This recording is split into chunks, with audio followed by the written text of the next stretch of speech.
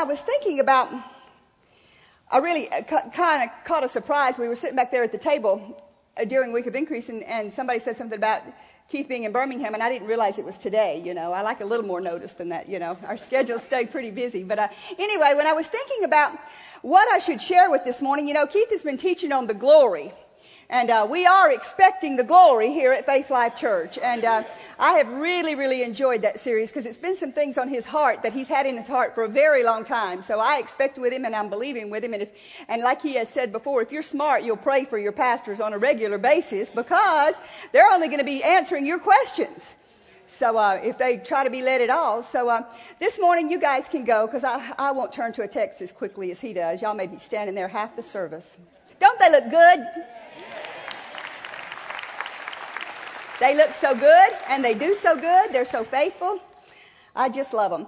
Well, as I was thinking about what I needed to share this morning, I'm the type of person that I want things that help me now, here, today, get me over the hump, give me the answers to what I'm dealing with, help me solve things that I've gone through. And, Keith and I have actually been doing this for, I don't want to tell you how long, then you'll count up to how old I am. Anyway. No, I'm very young. And we've been doing this for over 20 years. And we are just thrilled. People wonder oftentimes why I get so excited up here when I'm telling the testimonies and stuff. Because I know the Word works. And I know when you hear a testimony, that means that people have learned how to work the Word in their life. Because what happens so many times is you see people here in our daily lives and you don't know it by looking at them because they make all the exact right confessions. Like they could be broke and they're saying the chunks are coming.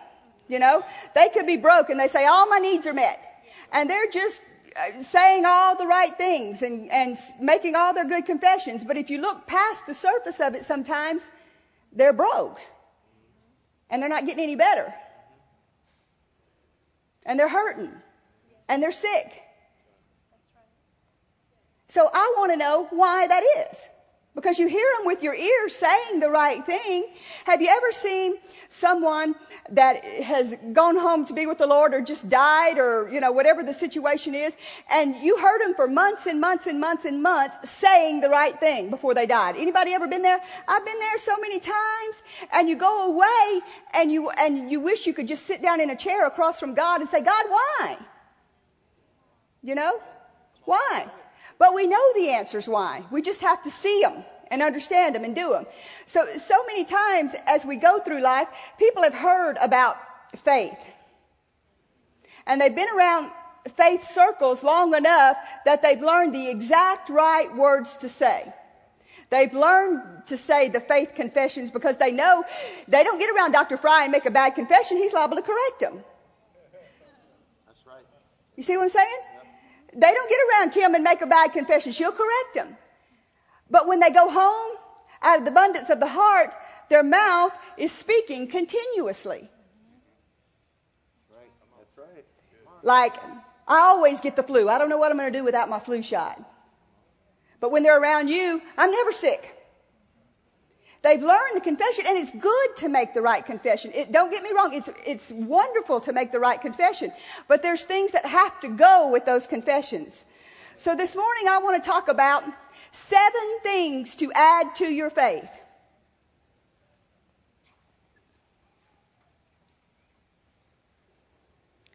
Seven things that you can add to your faith. And if I had a subtitle, it would be how not to fall.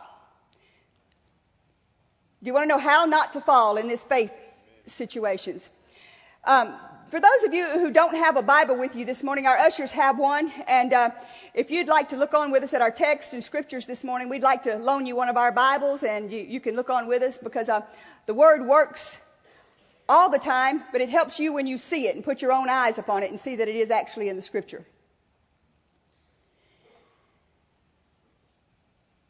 I've seen people, to me, it's kind of like marriages. Have you ever seen people, they're all the time, they're just cuddled up and they're just, smoochy, smoochy and loving on each other and all this stuff, but don't go in their house and hide a camera.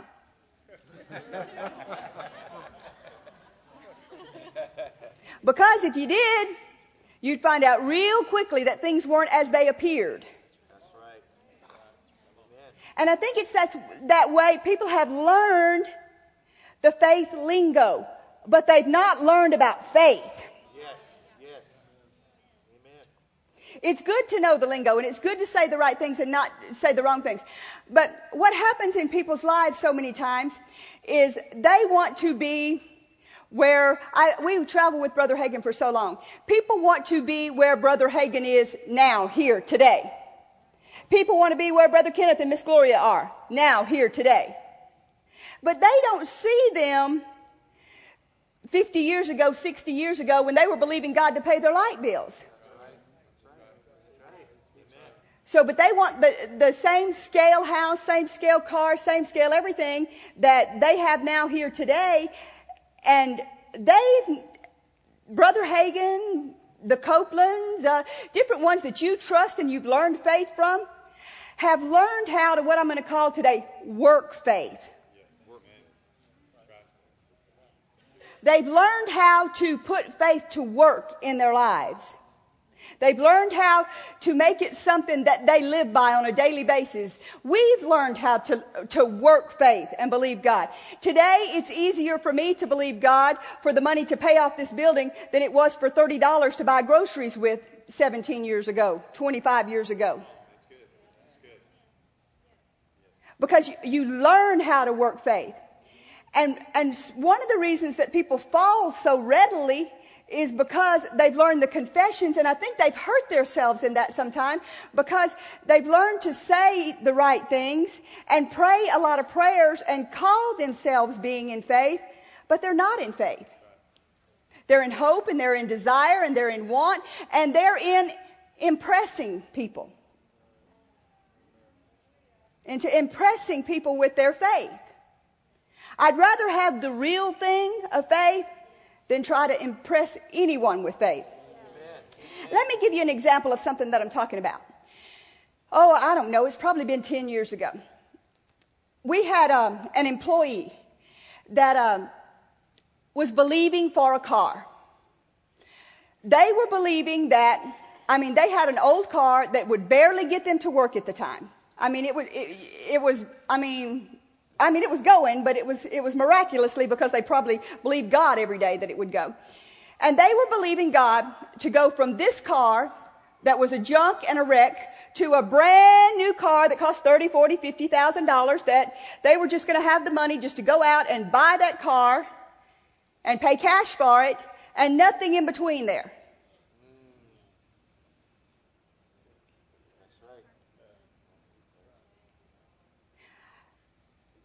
And during that process of time, something kept bothering me about it. And I didn't quite know what it was. But let me tell you another story, and then I'll get back to that one. When Keith and I, it's probably been 25 years ago, 27 years ago, we first heard, close to 30 years ago, about the word and faith stuff. We first started hearing about God will supply all your needs. He'll give you your desires.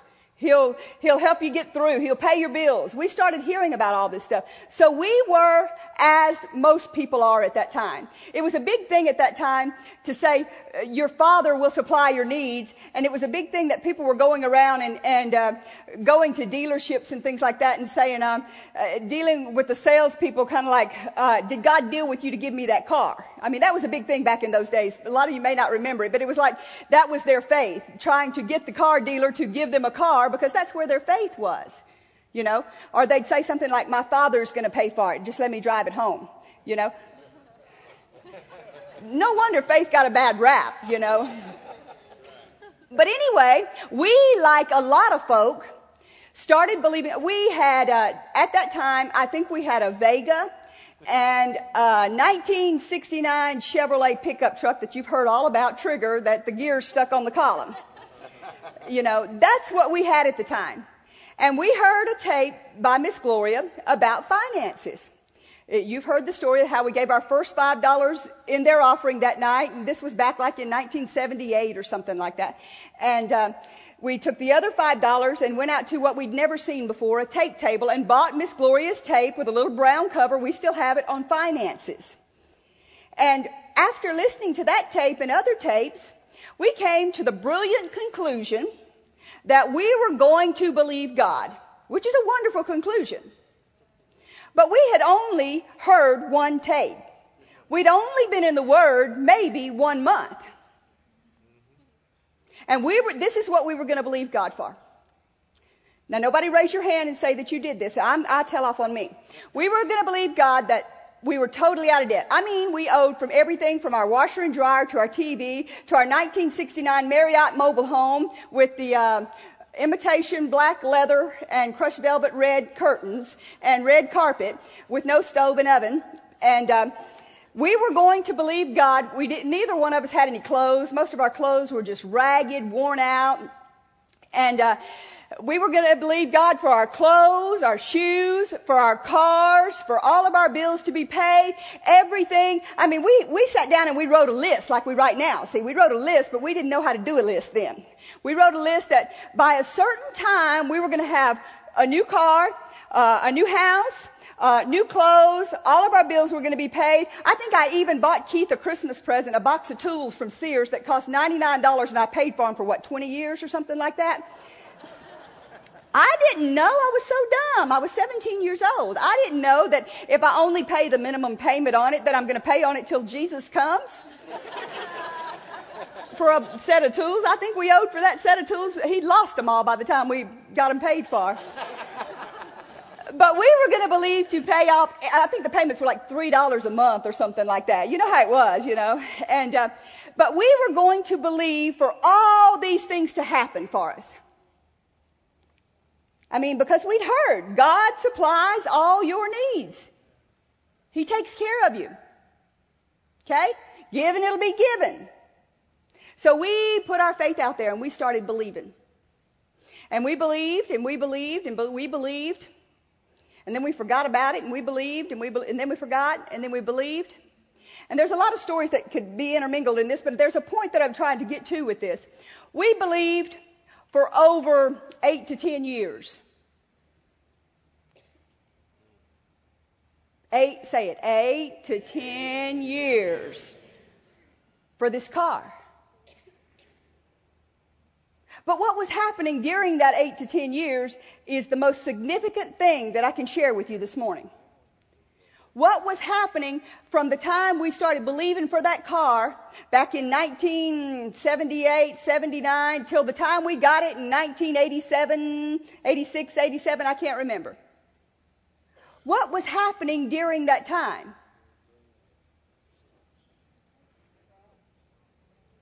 Turn with me to a scripture. I better give you a scripture. And this is a pop quiz scripture. I want to see if you know it. It says something about exceeding growing faith and abounding love. Would anybody happen to have heard that before? Anybody? Don't look on the walls. Don't look on the walls. Y'all are cheating. Y'all are cheating. 2 Thessalonians 1. This is our Faith Life Church scripture. 2 Thessalonians 1, and I'm going to read it out of the Amplified. This is verse 3.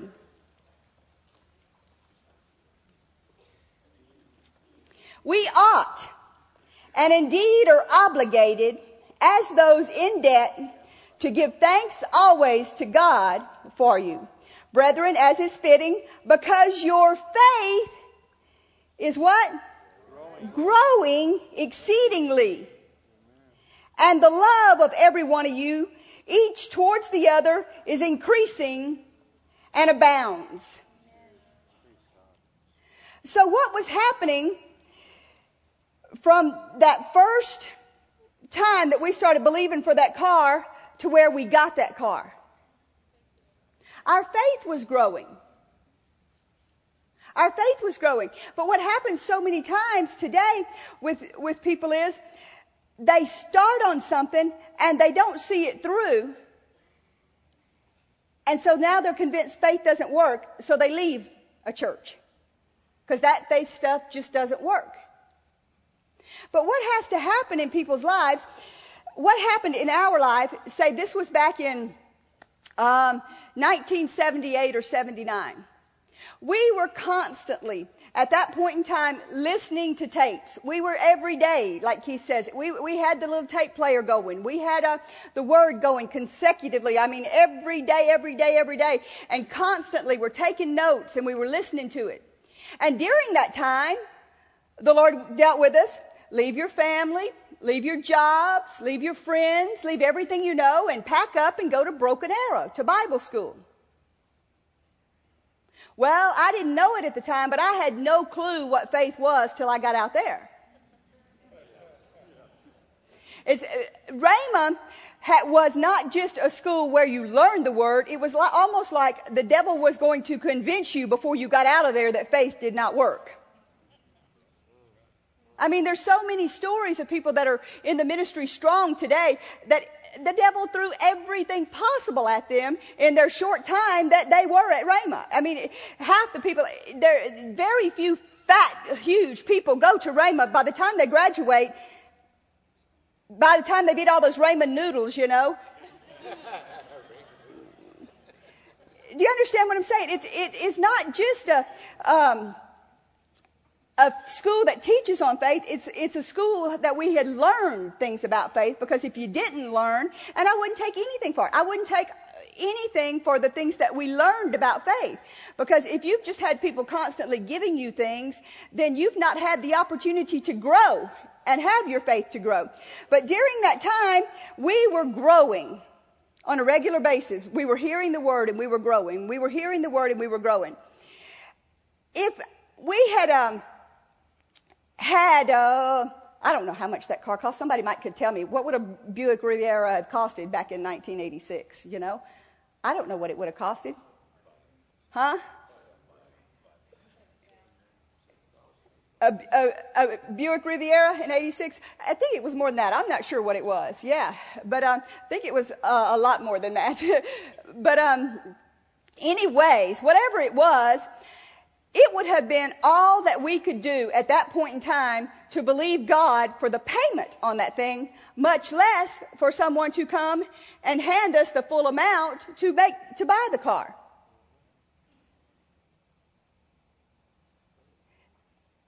Do you understand what I'm saying? I mean, it was all that we could do during that time. We had, I think, an apartment in Shoot 'em Up Alley that most of you've heard about. Shoot 'em Up Alley, we called it Shoot 'em Up Alley because one night, on one side of us was a motorcycle gang, and on the other side of us was a school of metaphysics, and down the street was a New Age massage parlor. And one day we came out to go to church one Sunday night, and we went out our front door, and the street was blockaded off. And there was a SWAT team on this side and a SWAT team on this side, and it says, "Go back inside! Do not come out! Go back inside!" We thought, what's going on? Well, what had happened was the little girl that lived across the street had got in with one of the motorcycle gang, and her daddy didn't want her with the motorcycle gang, so she pulled a gun on her daddy and shot her daddy. You know, I mean, that's why we called it Shoot 'em Up Alley. So that's what happened that day. So anyway, we went out the back door and went to church, and we lived there. It was a fully furnished apartment.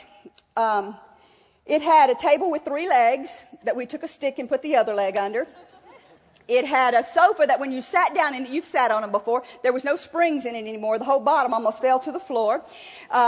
It had, it was what you would call a shotgun apartment. You came in the front door and you went to the right to the kitchen. As you walked in, that was the living room and where Keith studied what was called his office area. And then we'd put a rollaway bed in there if we had guests. And then you went in the next room and it was the bedroom. You just went through a door.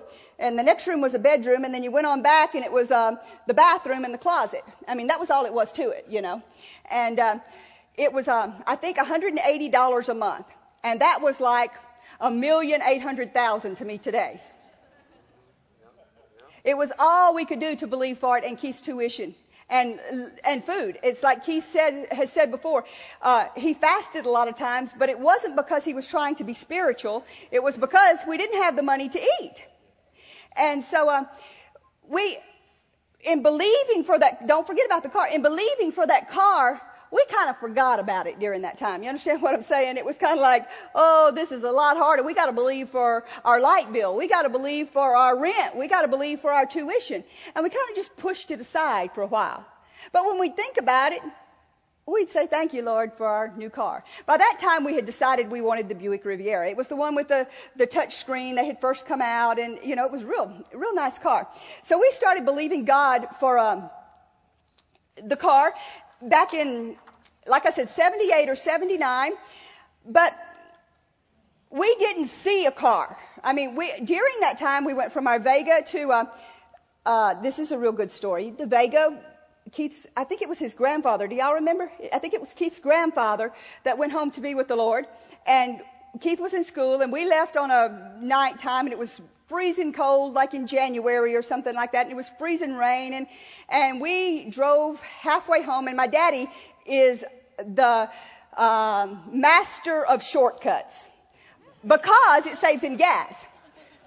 So he's the master of shortcuts. See him?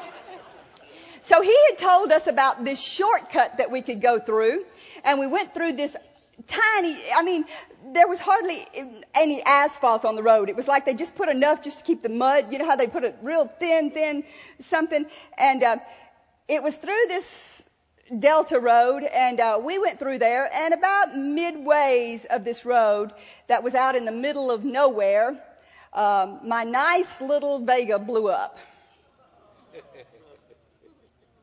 So during that time, we were stranded. Keith's got to do a funeral the next morning. Here it is, 2:00 in the morning, and we're stranded. So I won't get into all the details of the story about how we had to walk into mud up to this deep. Most of you have heard the story, and we finally got to a phone and finally got somebody that would help us and stuff. And Daddy came and got us with a wrecker and gave us his car, and him and my uncle brought the car in. Well, because of that, we had to get another car. You understand? That's where I'm getting at with this story. So my uncle had a car, and we got this great big Delta 88, and we made payments on it for a while. Huge car, because I was in a little Vega. So it was this huge car. So we made payments on that, and we grew, and we got another car, and we got another car, and we got another car. And all during that time, we're getting other cars. But every once in a while, we'll think about that Buick Riviera in the back of our mind. But we still don't have it. And we think, does faith work? Nobody's ever done that. What happens so many times is people pretend to be in faith about something. Faith is very, very, very, very real. Faith is not something that is like a hocus pocus, that you just take something and whoosh it around in a jar and then out pops a rabbit or something, you know. It's not that way. Faith is an absolute. You can tell just as plain if you're in faith or not. Now, somebody else may not be able to tell it, but you can tell if you're in faith about something or not. But what happens so many times is people have heard so much about faith that what they do is everything that they see, everything that they want, they start making confessions over. Because it's like faith works by confession. Do you hear what I'm saying? Faith does not work just by confession. Confession does help your faith, but faith does not just work by confession. People have gotten real mechanical with faith. And it's like if they say, thank you, Lord, for my new car 650 times today, and they don't miss one of them, then they'll get their new car. Or they throw it out there and say they have a headache, and they say, by Jesus' stripes I am healed. And 5 minutes later, they check their head, and if the headache is still there, well, they go get some Tylenol. Don't get quiet. That was a bad place to get quiet. They check themselves, and it's like if they see something in a store they want, they'll say, thank you, Lord, for this, or thank you, Lord, for that. And they throw out all these confessions and all these things that they're supposedly thinking that they're getting in faith.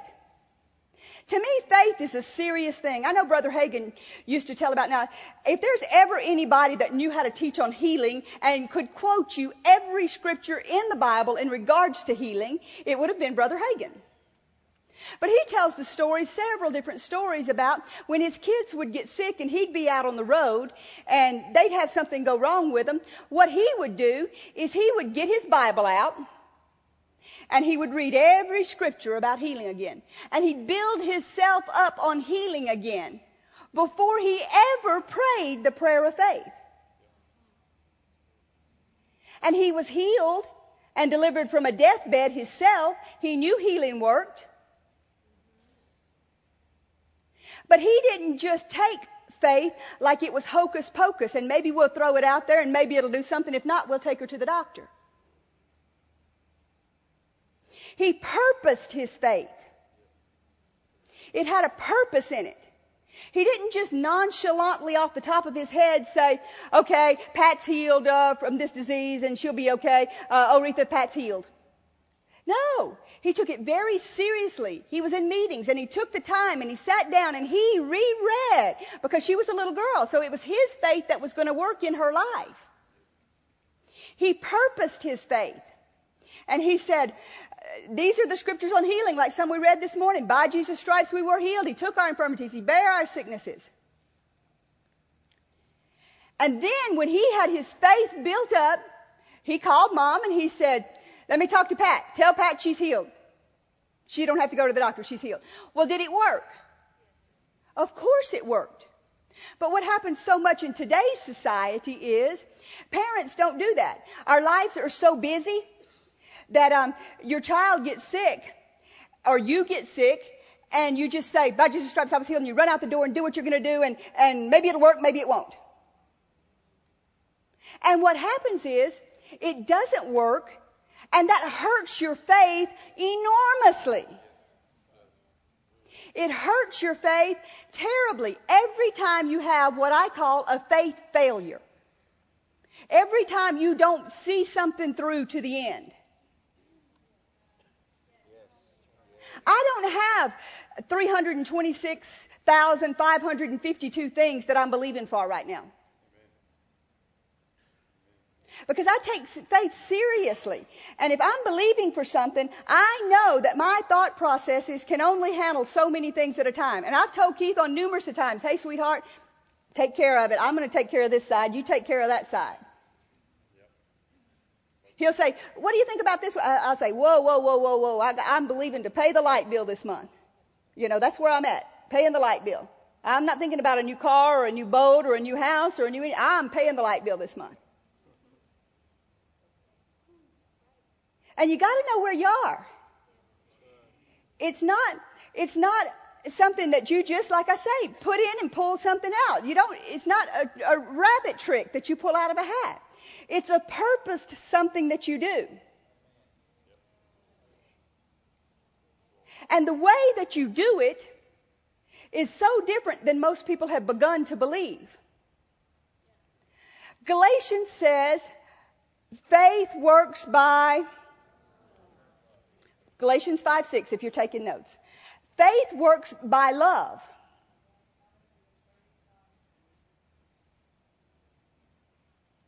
Do you think that if you had the mechanics down right, and you did all the things, if there was a 200-set encyclopedia volume about how to believe for a car, and you followed everything in that encyclopedia volume mechanically, that you'd get the car? Absolutely not. Because faith requires relationship. God is a person, just like you are a person or I am a person. Faith works by love. First off, we have to love God. Say, for instance, Keith and I have just started dating. we really weren't dating even then. I told you this before. He don't like for me to tell it because it's a secret. Him and some of his, what was it, FFA? Is that what it's called? FFA guys had to do a project for school. And so about 3 or 4 of them came over there one night to the house. And they said, we need a woman's idea on this, you know. That was his in the door, you know, to come over and see me. And so that's kind of how we dated, supposedly, when we were 13 or 14 years old, you know, because we didn't date when we were 13 or 14 years old. But we did see each other and kind of started behind Mom and Daddy's back, sneaking in, being boyfriend, girlfriend, you know. And they found out about it, but here we are.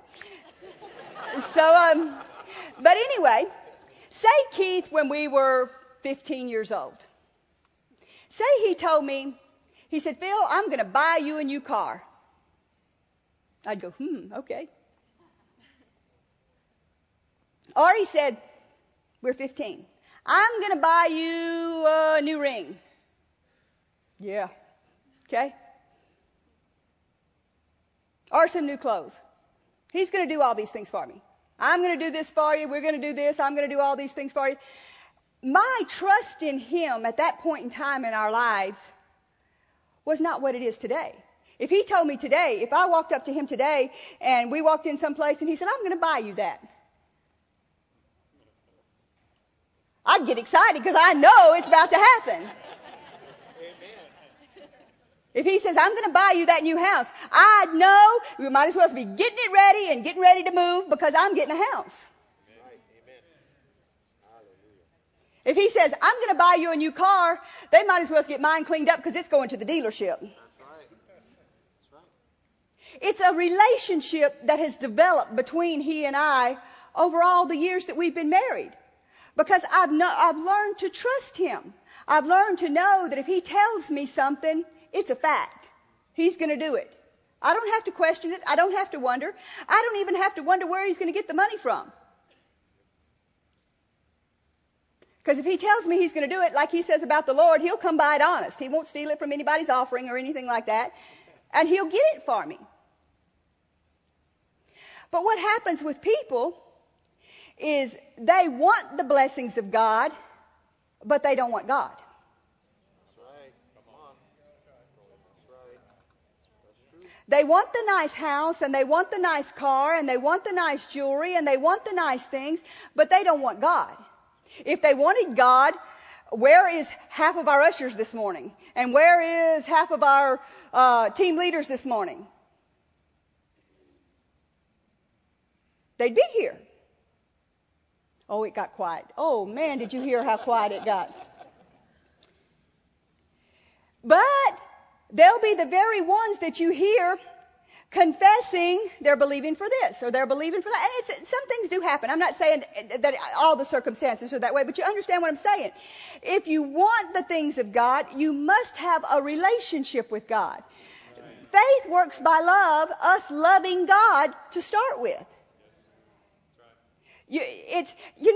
When the faith, we first heard about faith and what we'd call the faith movement first started, there was all these questions from people about, aren't you scared people will believe God for 10 million oil wells? Did y'all ever hear things like that? Yeah. Aren't you scared people are going to believe for all these things and they're just going to get it and there is no danger in that happening. Because faith works by love. Faith works by relationship. I have faith in Keith as a person because I have a relationship with him. I know him. I know if he tells me he's going to do something, he'll do it. Faith grows. Say, for instance, Dave. Dave was here the first day that we got the building and everything, and he knew who we were. We didn't have a clue who this flake was, you know. Didn't have a clue who he was or what he knew or anything like that. But over the process of time, every time you'd ask him to do something, he was there. Every time you said, can you take care of this? Sure. Can you take care of that? Never heard this or my birthday or this or my this or that or my job or my kids or my... Every time. So now when I say, Dave, these things need to be done. I don't have to go behind him and check and see, are they done?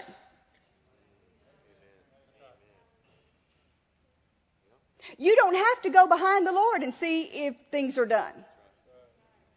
What your job is to have a strong enough relationship with Him to where when you do know that He said, I'll supply all your needs according to my riches and glory, that if you have a need and you go to Him and you say, Father, my light bill's due this month.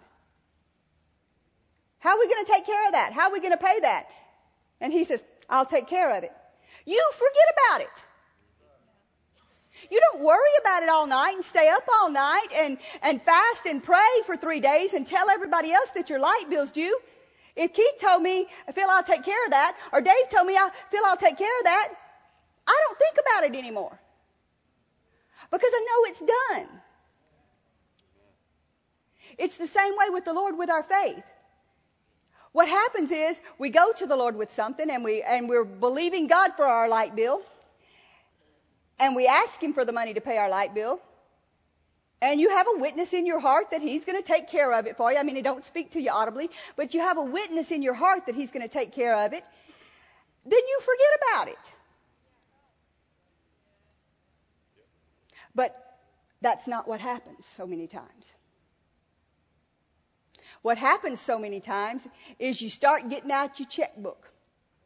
And you start trying to juggle, and you start trying to figure, and you start trying to add, and if we don't pay this, then we can pay this, and if we don't pay, and you don't even really stay in faith long enough for God to even send out the ministering spirits to do it for you. You say the right things with your mouth, but your head and your body and your actions say something totally different. What you have to do to work faith. You want to know how to work faith? To start with is you don't start with 10 million oil wells. You start with somebody buying you lunch today. You start with somebody helping you pay your light bill or believing God to pay your light bill. And you don't go tell 12 people either. Dropping hints is not faith. People have gotten so confused by that kind of stuff that when they walk into a room anymore, they see 12 things that they like and they go on and on and on about them and the person decides they'll give it to them. That's not faith. It's almost, it's not even manipulation. It's almost like, what's the word? Somebody needs to go to jail for it. It's somebody that stole something, you know, it's, extortion, yeah. Extortion. It's almost extortion. Because, especially here at Faith Life Church, we have a church full of givers. I mean givers. And they're constantly looking for places to give. But you hurt your faith by dropping hints to people because then you are convinced it was your faith that got that for you. And it wasn't. I don't like it when people just are so adamantly come up to me and say, man, I really like those shoes. Oh, man, where'd you get those shoes? Those are the neatest shoes I ever saw. Where did you get those shoes? Reckon I could get a pair of those shoes?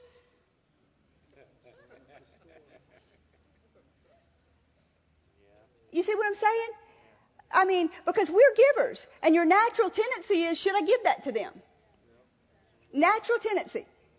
But that's not faith, and it hurts your faith.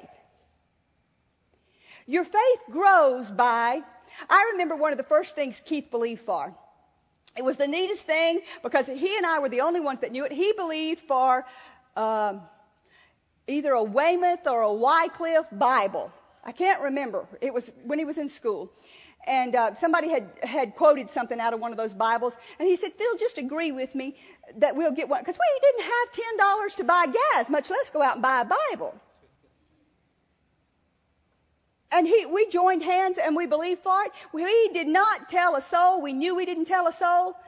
And somebody came up and had just a little bow around it and handed him one of those Bibles.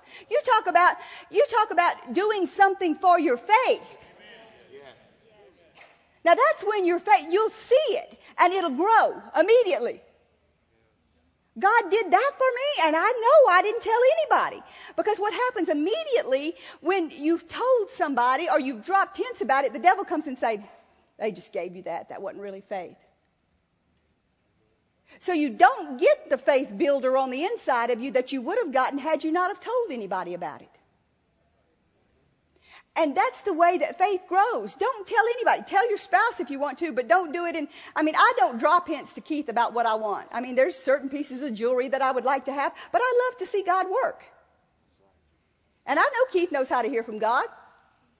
And I know how to pray, and I know how to get in faith. And I also know that it doesn't have to come through Keith. So I don't drop hints about things that I'm believing for, because it's bad for you. You understand what I'm saying by that? It is bad for you.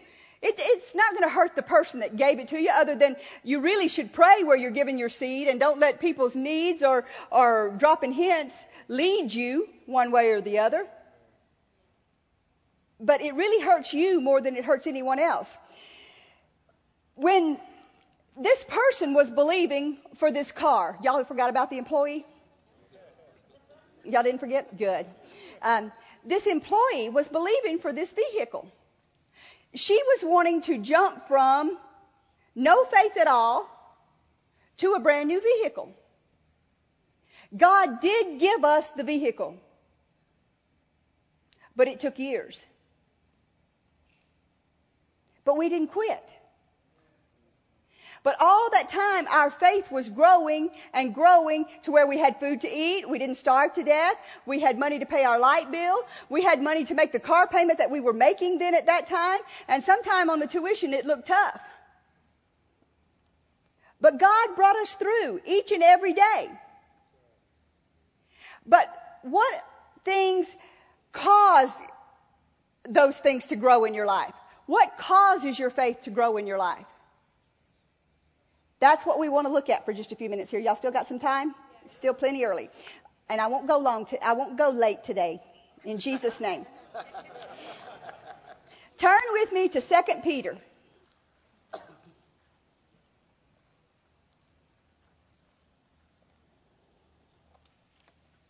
We know that faith works by love. Now, that's a big mouthful. To say it, it's real short. Faith works by love. What's that? 4 words? Faith works by love. 4 little tiny words. Faith is a huge word, but love is a word that I don't think we here as humans have even begun to know all the significance of love. People think if they have a spat with their spouse that they've fallen out of love with them and they get a divorce. I don't think we have a clue what love is. How would it be if, say for instance, Keith says, I'm going to buy you a new car. I'm going to buy you a new house. Would it make any difference if after he told me that, I went out and charged up all of our credit cards, and I went to the bank and cleaned out all of our accounts, and then I went out and had an affair, then I started doing drugs? Would that have any kind of an effect on him buying me that house? Is it just going to happen whether or not?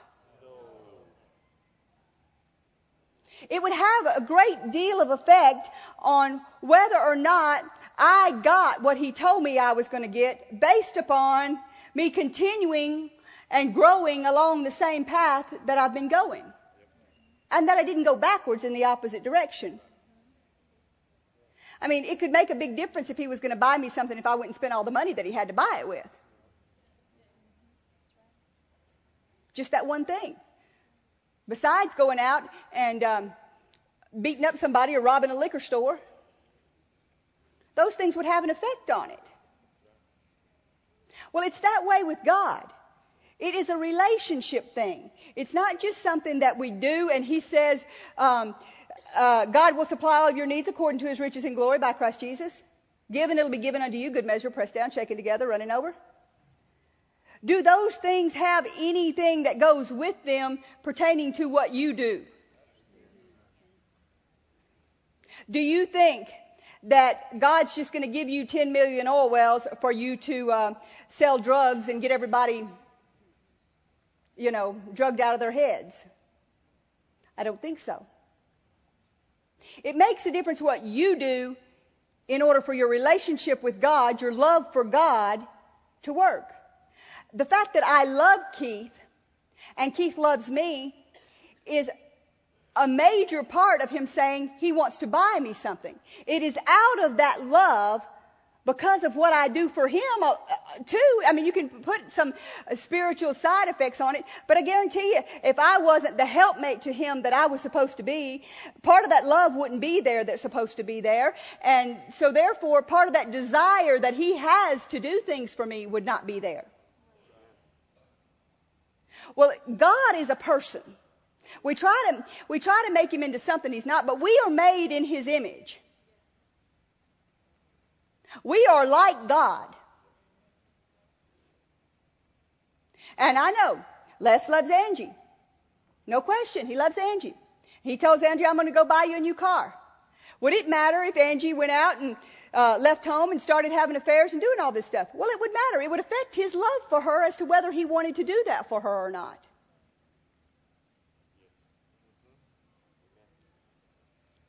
Things make a difference in your life on a daily basis as you're going through your faith things. How many of you in here right now, here today, are believing God for something? You call yourself being in faith. I know I am.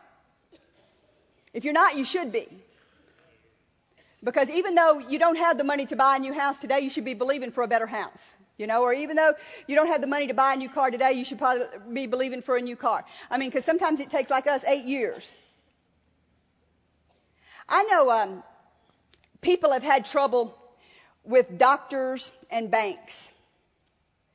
There's been in our circles, I have an opinion about it. This is my opinion, okay? Y'all want to know my opinion? I believe people can grow to not need doctors, and I believe people can grow to not need banks. That's what I believe. I believe that most people are not at a place to where if you didn't believe God when you had that headache last week and you went and took the Tylenol, you needn't convince me that you're going to believe God that cancer is going to die in your body without any assistance.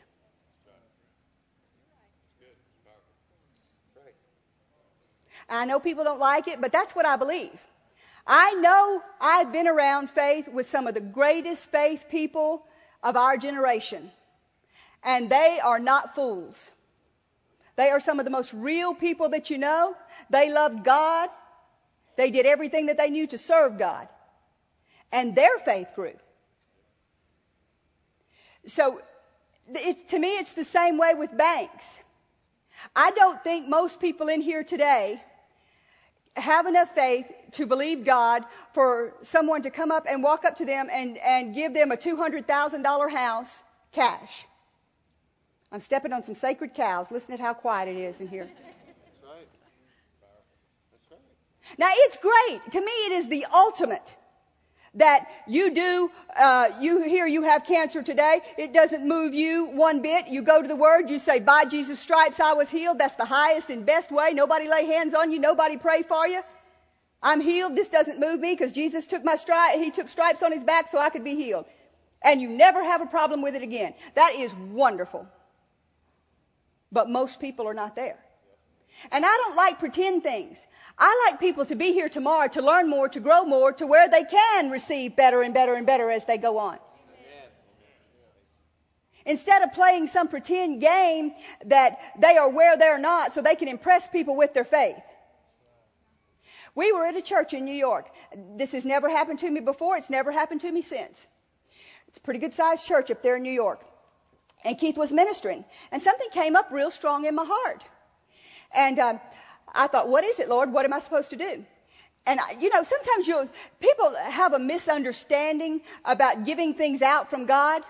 I can guarantee you, sitting right now, right here, on a continuous basis, if you are a minister of any kind, you're getting things continuously. Billy getting things continuously. Ministers are getting things continuously all over the place. You're getting things in your spirit. That doesn't mean that you're supposed to hop up and give them out. Just because something gets real strong on your heart, that doesn't mean, okay, now's the time to get up and give it out. But on this particular instance, I checked my heart about it. I said, Lord, okay, what are we supposed to do? So I told Keith about it. The Lord told me that there was 2 people there in that service that night that were sick, cancer, both of them. And the Lord told me to call them both out. I could have pointed them out that night. I knew exactly who they were, never met them before. It was supernatural the way the Lord did it. And so I asked them to come up, and both of them did.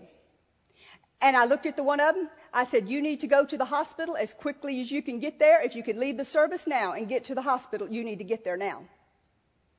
She had refused to go to the doctor. I didn't know her at all.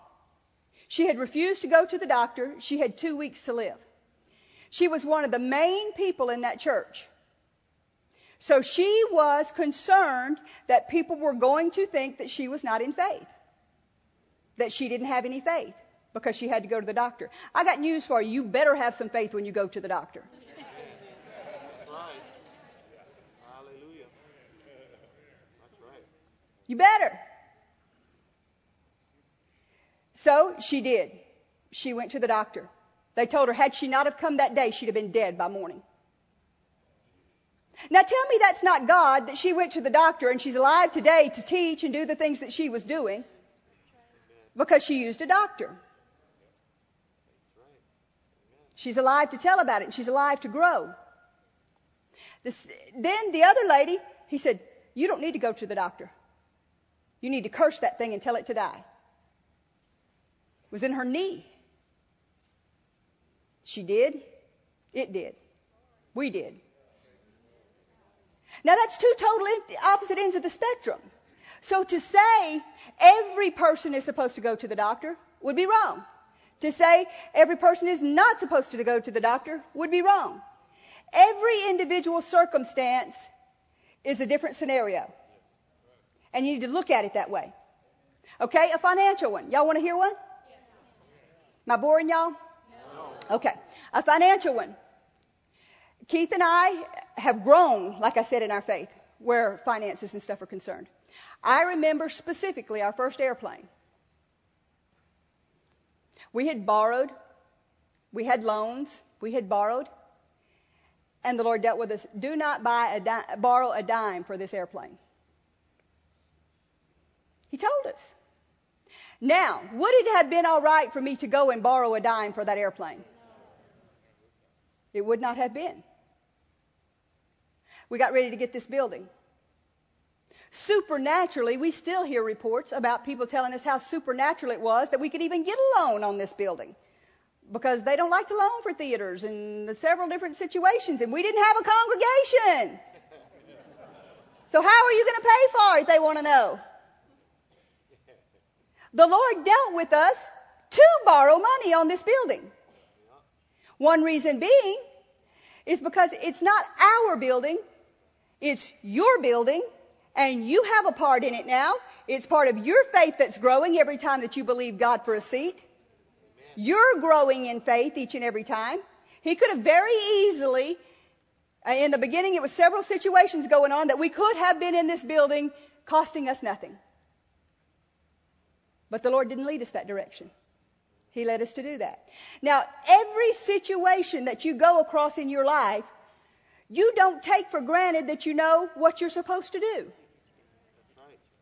Every time you go to the doctor, you don't take for granted that, yes, it may be okay to go to the doctor today, but he says do this. I'm okay with going and I'm okay with taking this, but I'm not okay with doing this. Do you understand the difference? Don't just wholeheartedly pour your whole life into a banker. Don't just wholeheartedly pour your whole life into a doctor. Use your faith all along the way. Get it growing all along the way. Because everybody is growing as they go. And it's not okay for one person to stay home and die and another person to go to the doctor and live. Because they are trying to use their faith's confession but have no relationship with the Lord. It's hard for a baby. It's actually sometimes easier for you to pray for somebody that's never heard anything about the Word than it is for people that's heard a little bit about faith. Because they'll put faith in your faith and you've got some legal rights there. But a lot of people, after they've grown a little bit, they have to hear from God for themselves. And they should. So every person in this place, do not go to another person and ask them, should I go borrow this? Or should I go to the doctor for this? You get with the Lord and you find out what the healing scriptures say and you study the healing scriptures and you read them and you study them and you see where you are after that. That's right. Yes. Amen. Y'all still love me? Yeah. All right. So, okay, let's get to 2 Peter. We're talking about adding things to our faith that's going to make our faith grow. 2 Peter 1. Let's start with verse 5.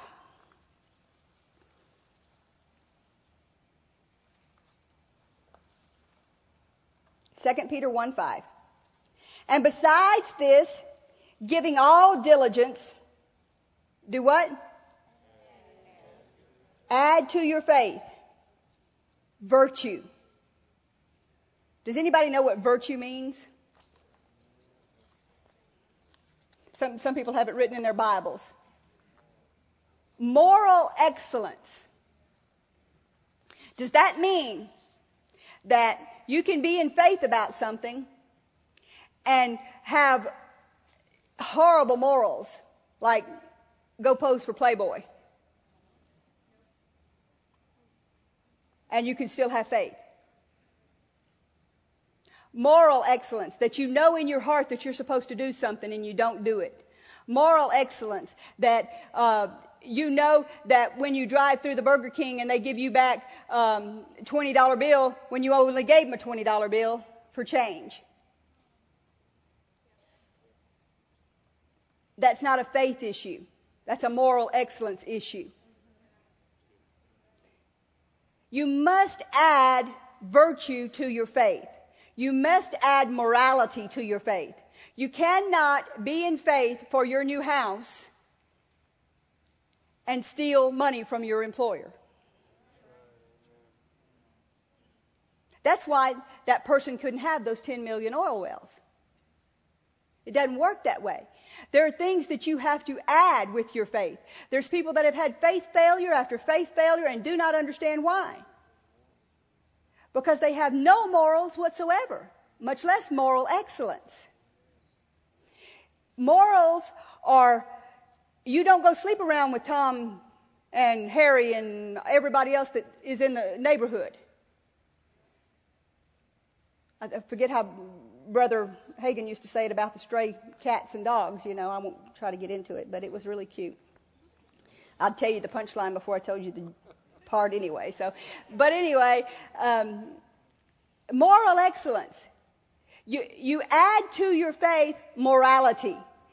One reason that you have to add that to your faith is not because God is some mean dictator and he says, okay, you can have this, but you have to do this. No, it's because when you stand in faith for something and you don't continue in moral excellence, then your conscience will eat you alive.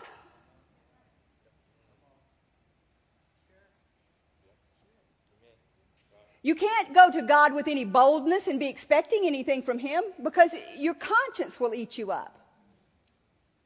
So virtue, moral excellence is something that we have to add to our faith. What's the next one? Knowledge. Knowledge. You can look it up in the Webster's. It's something that you learn. Let's see. I've got it back here somewhere. Familiarity, awareness, understanding. Billy can help me. Gnosis. Knowing, is that what the Greek or something is on it? It talks about you knowing what the Word says. You knowing what the Scriptures say in regard to that particular thing. Add to your faith knowing, like I told you Brother Hagin would get the scriptures out on healing. If you're needing finances, what should you do? Get scriptures out on finances. Know what the Word says about it. Know what God says about it. It's just like this. If you've had faith failures and not known why, well, maybe it's because you didn't know you had to add these things to it. Knowing these things. So add to it knowledge. Then the next one that we're going to add to it is temperance. This one's a good one. Temperance means moderation, self-restraint. Could we use that in today's society? Moderation. That you do things, you know, that to me was one of my biggest problems with eating before I lost weight. The biggest problem that I had, I'd look at Keith and I'd say, I'm just not going to eat anything. And it was easier actually for me not to eat anything than it was for me to eat a little bit. I could fast easier than I could get a plate in front of me and eat a little bit of it. No moderation, no temperance. Or when we first got married, I know you can't imagine this, and I know you can't believe it, but when we first got married, I used to talk way too much. Now, y'all are laughing at me. And so I'd get mad at myself because I'd leave someplace where we'd be around people and I'd say something that I didn't want to say and I'd go away and I'd be frustrated and I'd be irritated because I'd just kick myself. Why did you say that? That was really none of their business. Why did you open your mouth like that? So I'd tell Keith, I'm just not going to say anything anymore. I'm just not going to talk. If I don't talk, then I can't get in trouble. Nobody's ever done that. Said something when you were around people and have to go back later and repent for it. Yes. Temperance. Being able to know what to say, when to say it, how to say it. Being able to eat a piece of pie with never saying you're never the rest of your life going to be able to eat a piece of pie. Temperance. Where are we adding this to? To faith. We're adding temperance to our faith in order to get our faith to work. We are working faith. We're adding to it moral excellence. We're adding to it knowledge about the Word, knowledge about the things that we need to stand for. We're adding to it temperance. We're adding to it that we're not gluttons and we're not drunkards and we're not, today's society, it's sad, but there is no temperance in anything. You've got people on one end of the scale or the other, people that's going on diets and are starving themselves to death. No temperance. You got people on the other end of the spectrum that go through the buffet line and eat everything that's in front of them. No temperance. But we have to add temperance to our faith in order to get our faith to work. Now, these are not punishing things. You understand? These are us growing and getting answers to why things have not come to pass in our lives. These are things why it took 8 years for us to get a car that we were believing for. Because we didn't have these things operating in our lives. Temperance issue that I could work on right now. You think, temperance issue I could work on right now. Not working so much. Not working 24/7. It's a temperance issue. People would call it a workaholic. Over this last week, Dave and I have done enough work for 12 people over this last week. Temperance. We're just going to say, I'll deal with it. I'm going out on my boat for a little while. There you go. Amen. Temperance. Every person in here, and if you're not dealing with something in your life, then you're being dishonest with yourself. And God, your faith works where you are. And the more you grow, the more you should be seeing things in your life that you should be applying in your life. And as you apply it in your life, then you're able to believe for more and more. It's all connected. And it would be dumb of me to stand here and say I'm believing for this and not even put it to practice in my life. Temperance. Not doing so much. How many of you can think of something right now? You don't have to name it. Some of you still are not raising your hands. Sad. The next one is a good one.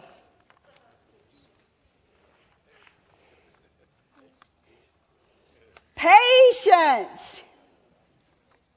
Patience.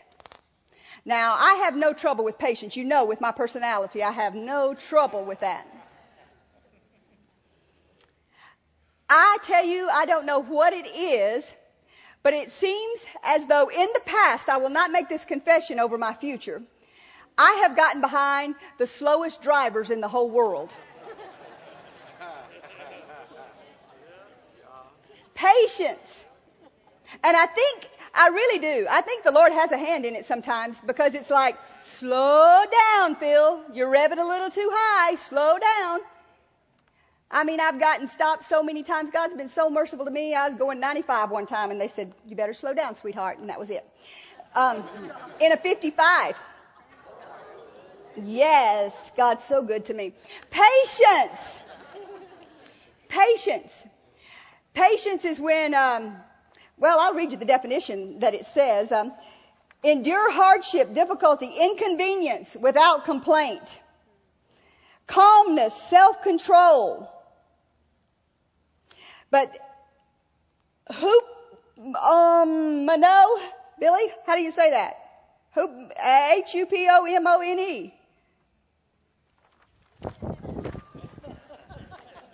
Where is it? Hupomone. Yeah, hupomone. Yeah, that's the word it is.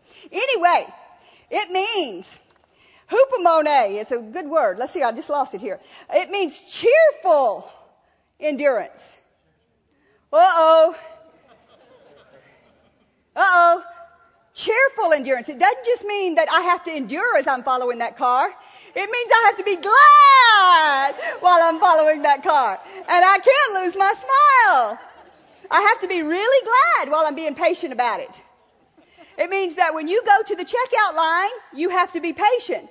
But you only not only have to be patient, but you have to be glad about it. Glory is right.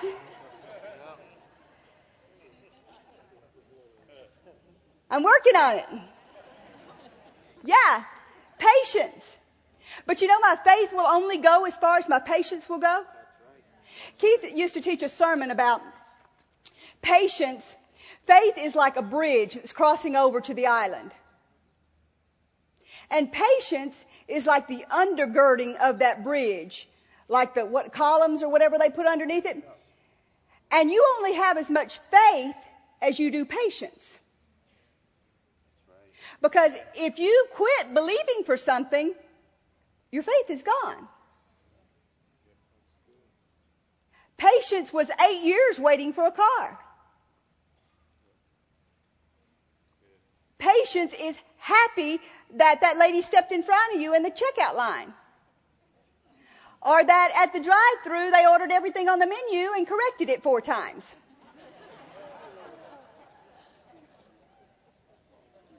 Patience is when you order something and you get totally the opposite thing that you ordered. But you're patient while they go change it. And you don't get upset. You're cheerful about it. And you smile and you're happy about it. It didn't just say patience, it said cheerfully being patient. So if you don't have patience, you don't have what? I keep trying to turn this page and get done with it, but I'm not done with it. Then the next one is godliness. Godliness. That just means having piety, great respect, honor for God. Godliness is, to me, putting God first. Nothing else comes before it. I don't know about with you and in your life, but when God asks me to do something, it's never, ever, ever, never, ever, ever the convenient time for me to do it. But I put Him first. So His things come first. Godliness is caring whether you're at church on Sunday or caring whether you read your scriptures every day, your chapter every day. As Keith says, people that are godly pray. People that are godly read their Bibles. People that are godly go to church. Godliness. Those things don't just happen. That's another reason why that person wouldn't get those 10 million oil wells. Then number 6, brotherly kindness. All of these, if you'll notice, have to do with Galatians 5:6. Faith works by love. If you're patient with somebody, you don't chew them out when you're riding behind them. You believe for them in front of you. Maybe they are sick or maybe they're having a problem. I always think something's wrong with them, so that helps me to cheerfully endure it. Y'all laugh. Y'all just go right on ahead and laugh. But every one of these things have to do your temperance with people. Your temperance with a waiter and a waitress in a restaurant that they've got it wrong 26 times. It goes right into this brotherly kindness. They all just mix together and goes right into your love. What's more important? You eating the right piece of meat and it's cooked exactly the way you want it, or that soul or that person that's ministering to you that food?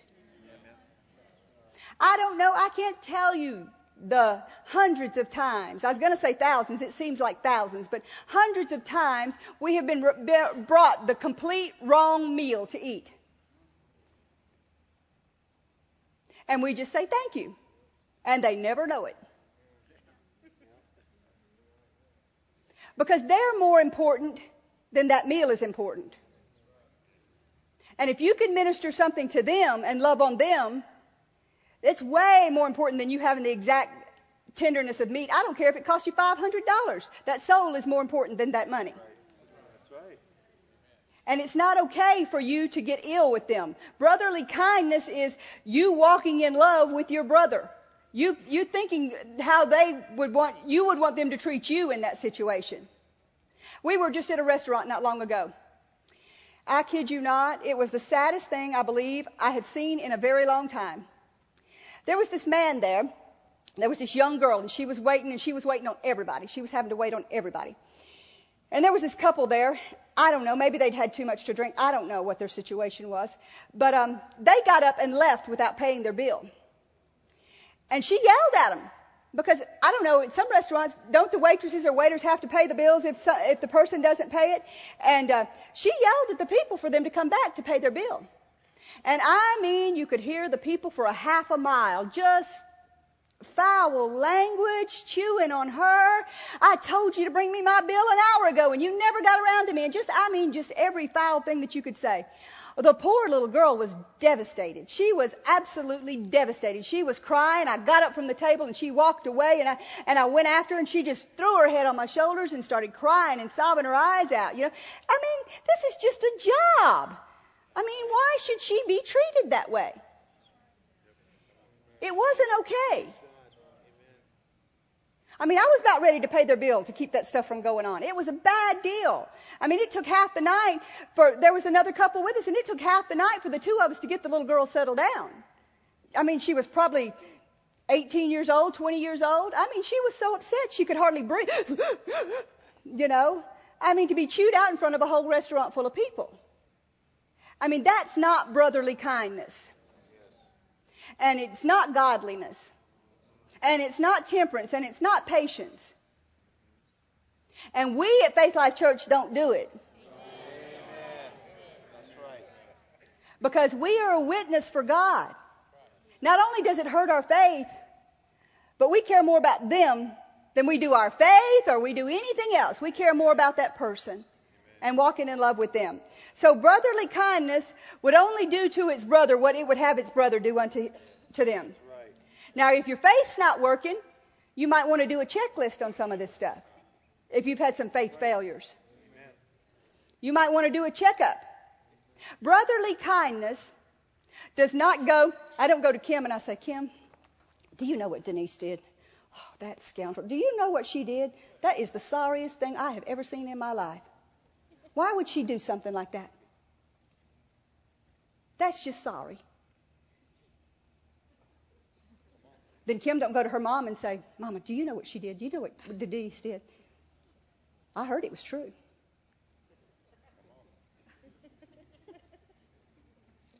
That's not brotherly kindness. Brotherly kindness is only saying about someone. Just the other night, I'll give you another example. We were at dinner with somebody, and they knew Dino and them came to the church, and they started telling me some stuff, and I said, you know what? They're good friends of ours. I mean, I cut them off like a faucet. It's not okay to let people do that with you. And if people start it with you, you cut them off like a faucet. You do not let them. You don't say anything about anyone that you wouldn't say with them standing right there behind you or thinking that they could walk up right behind you. That's brotherly kindness. That's love. That's what makes your faith work. Because the devil will be there to condemn you, and you needn't kid yourself. If they're talking about them to you like that, they're talking about you to them like that. And it works that way. Brotherly kindness is thinking love always thinks the best of other people. And love will cover a multitude of sins. Doesn't matter how bad they've messed up. You're going to cover it for them. You're going to say, they're getting better all the time.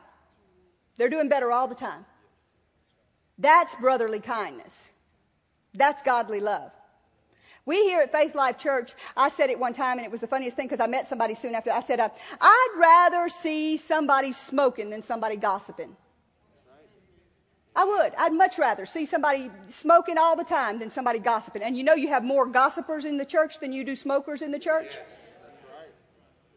I'd much rather see it. And we walked up to a pier one time, and there was a guy sitting there smoking, and he said, I'm sure glad you said that because I smoke. I said, well, God can help you get through with it if you want to be delivered of it. I think it's a worse sin to talk about somebody because that's not love. So that's what I think about it. The next one is love, charity, love. What's the golden rule? Do unto others as you would have them do unto you. Does it make you feel good when you hear somebody talking bad about you? Does it make you feel good when somebody talks about the way you look or the way you dress or the way you talk or any of those things? You can say it jokingly. You can say it in jest, but it's still talking about somebody. Love is one of the most valuable things to me that God has given us, even more than faith. Because love, if somebody sees your love, you can change their life. Keith and it's rare for us to ever preach to anyone when we see them. Rare. I've hired people that have been drug addicts and exotic dancers, and I've hired people that have been every realm of the spectrum. I never once preached to them.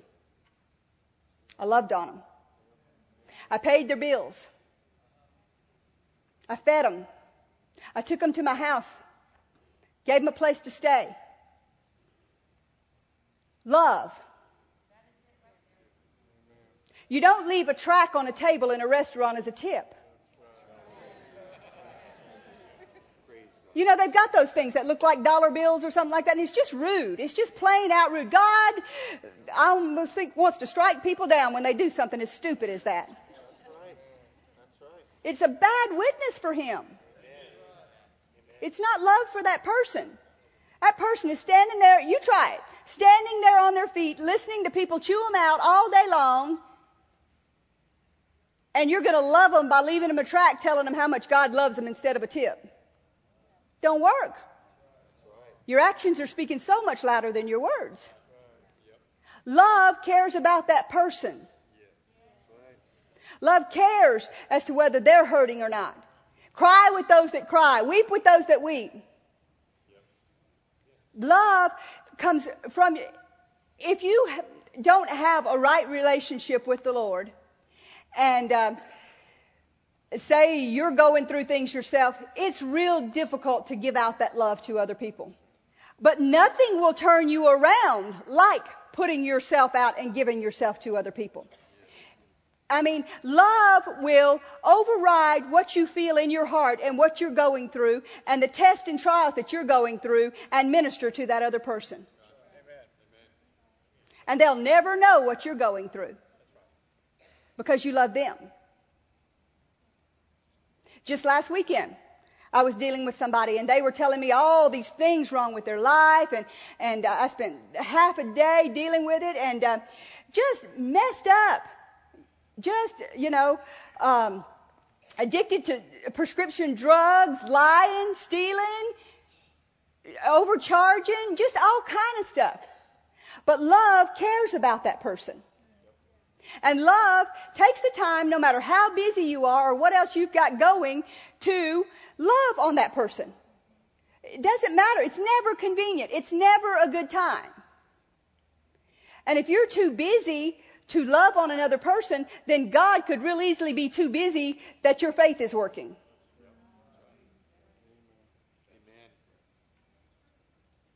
These are things that you are to add to your faith.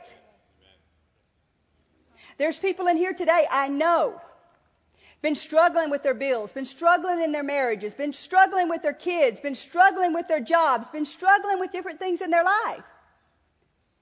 And they think that they can just say the right words out of their mouth and everything's going to be okay.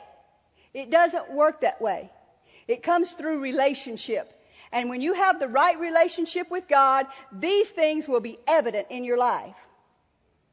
And like I said, don't kid yourself to think that you have got it all done and you're perfect in any one of these areas. Because I could stand here and on each one of these name you something that's active in my life right now that I will take care of. And if there's one thing I believe that God hates is falseness, fakeness. Because it leaves a wrong impression to other people. They don't understand if you are going to Faith Life Church and you can't pay your light bill, why not? But you have the time to chew somebody out at a restaurant. It's not okay. So we're going to add what things to our faith? We're going to add to our faith virtue and knowledge and temperance and patience and godliness and brotherly kindness and love. Listen to it in the New Living. 2 Peter. Let's start with 1:1, Jill. 2 Peter 1:1. I'm writing to all of you who share the same precious faith. We have faith given to us by Jesus Christ, our God and Savior, who makes us right with God. May God bless you with His special favor and wonderful peace as you come to know Jesus, our God and our Lord, better and better.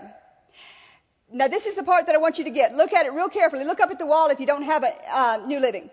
As we know Jesus better, His divine power gives us everything we need for living a godly life. He has called us to receive His own glory and goodness. And by that same mighty power, He has given us all of His rich and wonderful promises. He has promised that you will escape the decadence all around you caused by evil desires and that you will share in His divine nature. So make every effort to apply these benefits, the benefits of these promises to your life. Then your faith will produce a life of moral excellence. A life of moral excellence leads to knowing God better. Knowing God leads to self-control. Self-control leads to patient endurance. Patient endurance leads to godliness. Godliness leads to love for other Christians. And finally, you will grow to have genuine love for everyone. The more you grow like this, the more you will become productive and useful in your knowledge of our Lord Jesus Christ. But, don't stop there. Those who fail to develop these virtues are blind, or at least very short-sighted. They have already forgotten that God has cleansed them from their old life of sin. So, dear brothers and sisters, work hard to prove that you're really among those God has called and chosen. Now listen to this next part. Doing this, you will never stumble or fall away. And God will open wide the gates of heaven for you to enter into the eternal kingdom of our Lord and Savior, Jesus Christ. So there's how you never stumble and you never fall and your faith works. By the way, that person did. That employee, y'all forgot about him again. That employee did get another vehicle. And it was the easiest thing to pay for, I think, that they ever did. They were led. They paid payments on it. Then their faith grew. Now they probably believe one with no payments. But it grows. So stand up with me. Thank you, Lord. Did you learn anything today? Did you learn that I had to get some patience and temperance in some areas? This is not a put-down message. This is a message that can give you answers to overcome some areas in your life. This is a message that can help you to stand when others around you are falling, because you know immediately what the situation is. So let's stand, raise our voices and our hands and thank God for revelation and wisdom. Lord, we do thank you for revelation and wisdom. And we know if we've had a faith failure, it's not on your part, it's on our part, Lord. And we stir up ourselves, Father, to purpose our faith to do what you've called us to do, Father. To use our faith for different things other than just for ourselves, Father. To use our faith to help to minister to others and reach the gospel, spread this gospel around the world so that you can come, because time is short, Father. And I just thank you for each and every person that's gained knowledge today from your word.